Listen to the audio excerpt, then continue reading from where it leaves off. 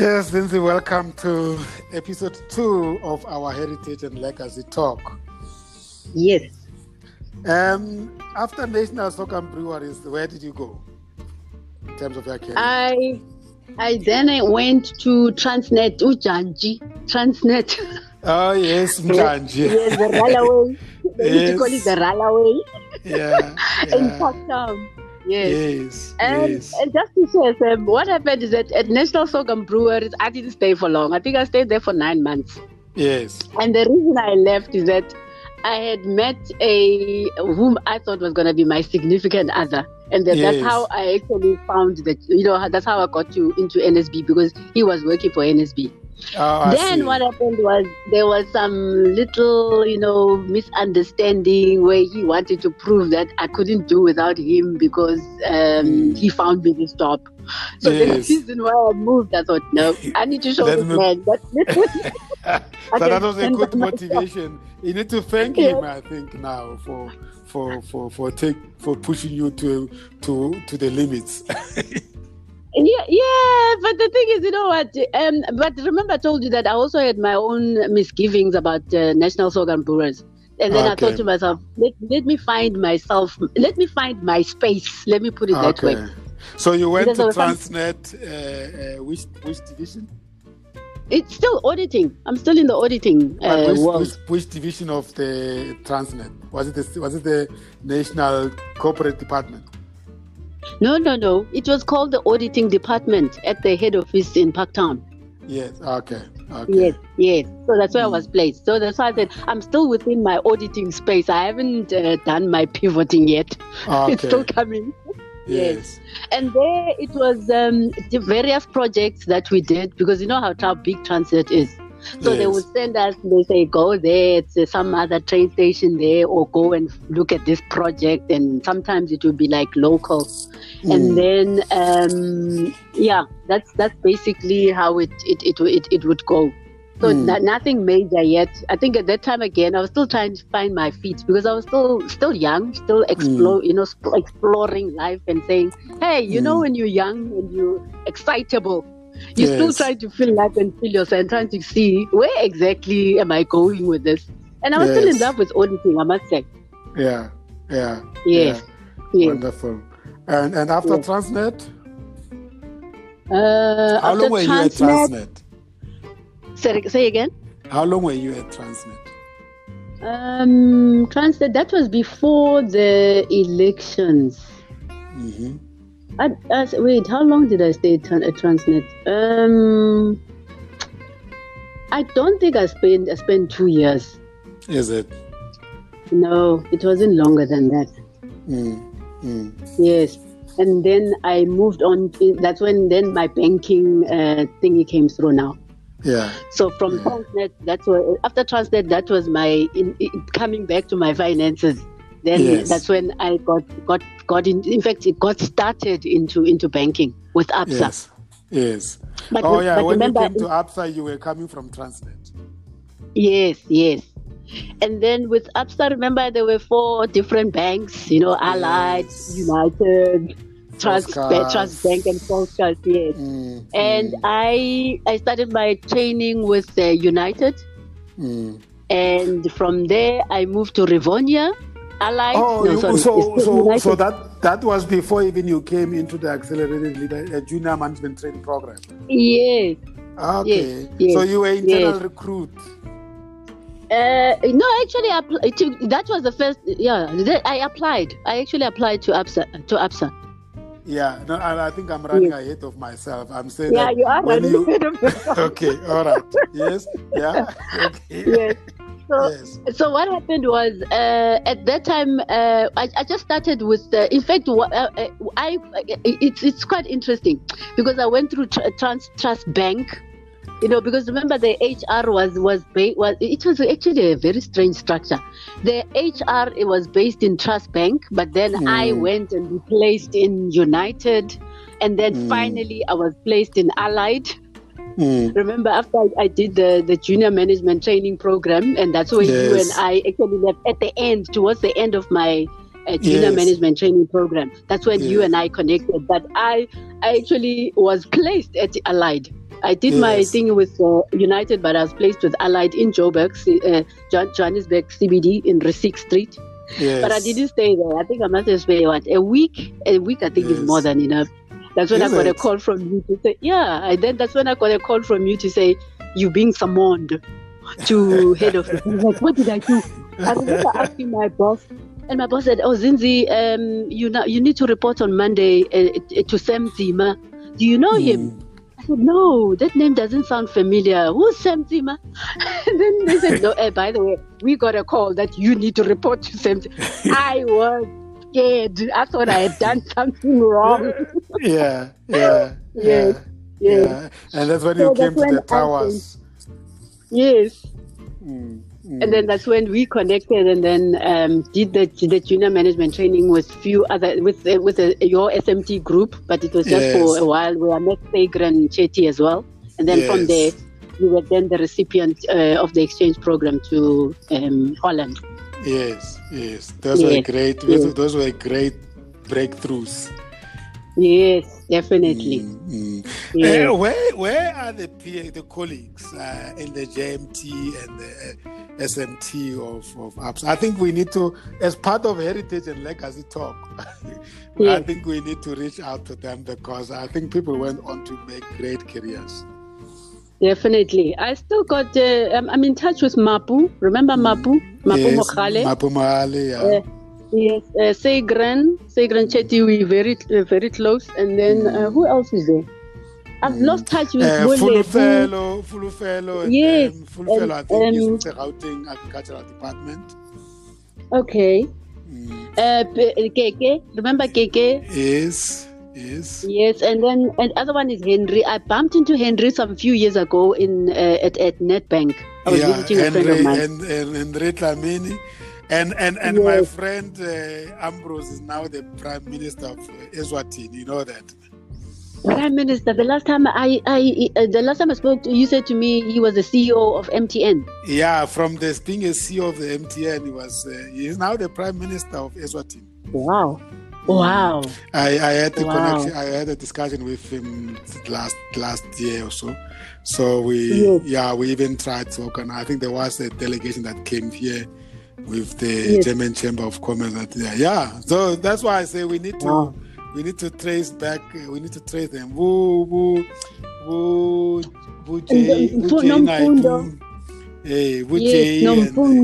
Yes.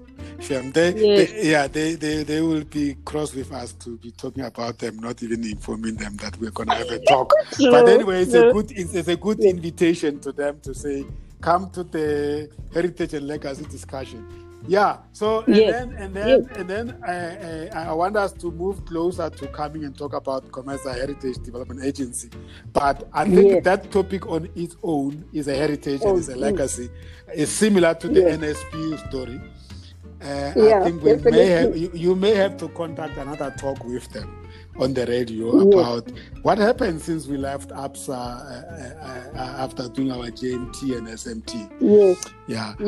I'm in touch with Lungum Kavela. So I could also bring in touch with you. So we have stayed connected to a certain extent, which is beautiful. Yes.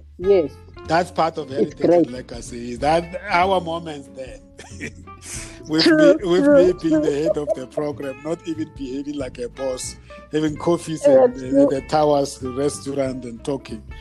I don't know whether the APSA people know these stories. And I had my own CBT, candidate bank technicians, the matriculants coming to become bankers and tell us for the first. Anyway, let's not overindulge on APSA. We don't work for APSA anymore, so we can talk about it as by their way. Then, if they are interested, we can share the story with them. Let's talk about you and I. The real main reason why we are having this talk titled Heritage and Legacy is because of what COMESA has started, having registered COMESA Heritage Development Agency, NPC, a non-profit making organization to look at that. And maybe if I wasn't part of this, I would be saying, how old is the agency? But I mean, we know it has just started, and I think it's going to be fireworks. Definitely. Yeah, what do you think should be the direction that the agency takes? Okay. First of all, maybe let's just unpack what the agency is about. It was started in October last year. Actually, let's put it this way: it was registered last year in October, and we've even opened up 2019. Yes, and we have 4 board of directors or board members.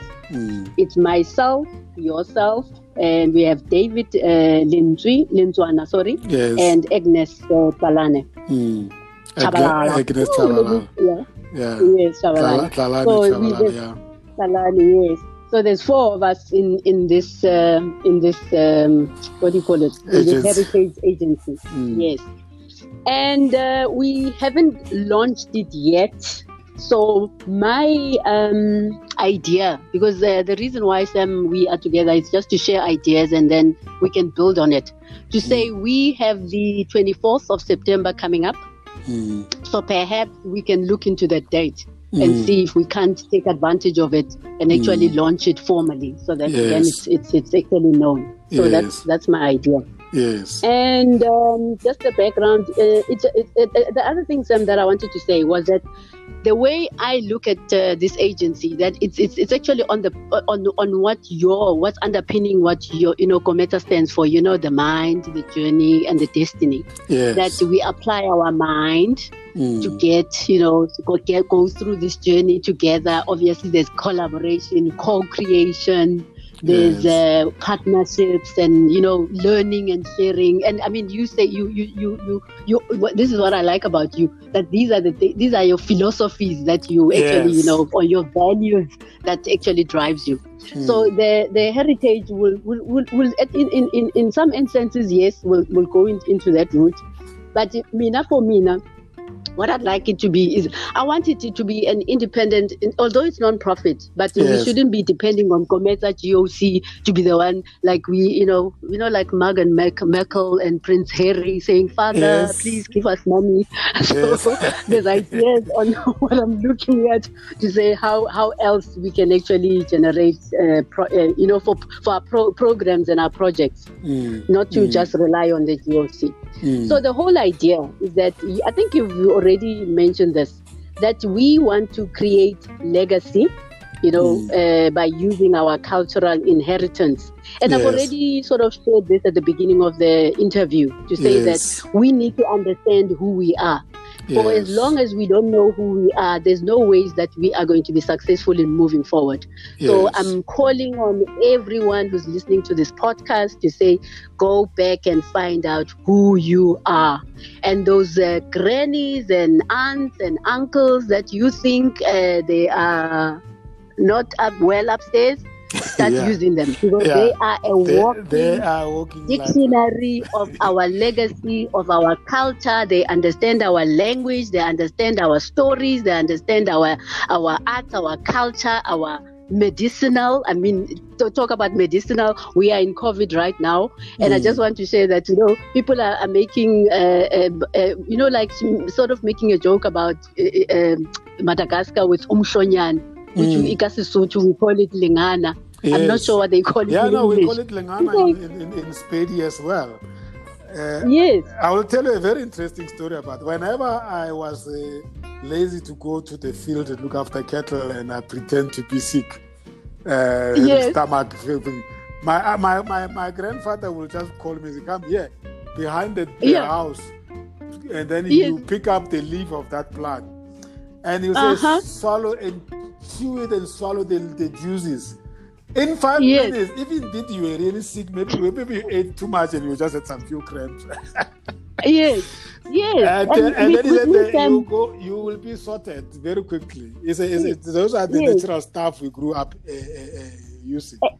Exactly. With me, Sam, my late father, when we were coughing, like now in winter, he would, don't ask me where he would get it from. The quickly we know it's boiled. and is already giving us spoons. I'm telling you, within 24 hours, you're not coughing anymore. The following day, you are man, meaning you straight up. Yes. No coughing, there's no sickness around you.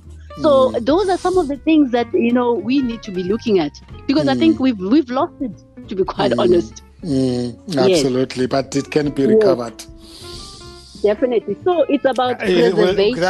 That could be some of your projects, to revisiting the medicinal inheritance that is disappearing. Even encouraging farms to be planted. Look at the aloe. Aloe is all over here, and aloe is a multiple usage type of a plant. Definitely. So those are some of the things that we were looking at. So it's preservation of that culture of in fact, it starts with getting to know who we are. Then we can actually preserve and create that legacy for the next generations to come. Okay. So that's the background. Yes. But the vision for me, Sam, it's more, we just say, to be culturally diverse, heritage and legacy preservation organization. But just on top of that, I'd like to add 4. Like in, like we've got the cardinal points, north, east, south, west. Yes. I'd like to add that we should have alignment, we should have balance, we should have harmony, and we should have unity. Because if we're not aligned with the north, I call it the north, the star north. Yes. If we're not aligned with it, that's when we get all over the show and get confused. Yes. So alignment is more than anything else. And just to share with you, there's a guy, or should I say Mkulu, they call them Mkulus in their language. Yes. And he's Mr. Nzingiza. And one of the things that I'd like to do is to actually invite him so that he tells us, because he keeps on talking about as is above, so is below. Because we are spiritual beings who are connected to the moon, the sun, and the stars. And I'd like him to come and share with us to say how, like for us as ladies, we go through the cycle. Yes. That is because of the moon that we go through these. So these are some of the things that I would like, the agency to have those teachers, or to have those dialogues, those debates, and invite those lectures to be held, so that we can actually learn. Our cultures. I think the Commercial Club Radio Africa is gonna be lit. A lot of material. I'm telling you. Why do you see that lineup? Why do you think I edified you at the beginning? Oh man, this is beautiful. Beautiful. Yes. Just repeat those: alignment, balance, harmony, and. It's alignment, balance.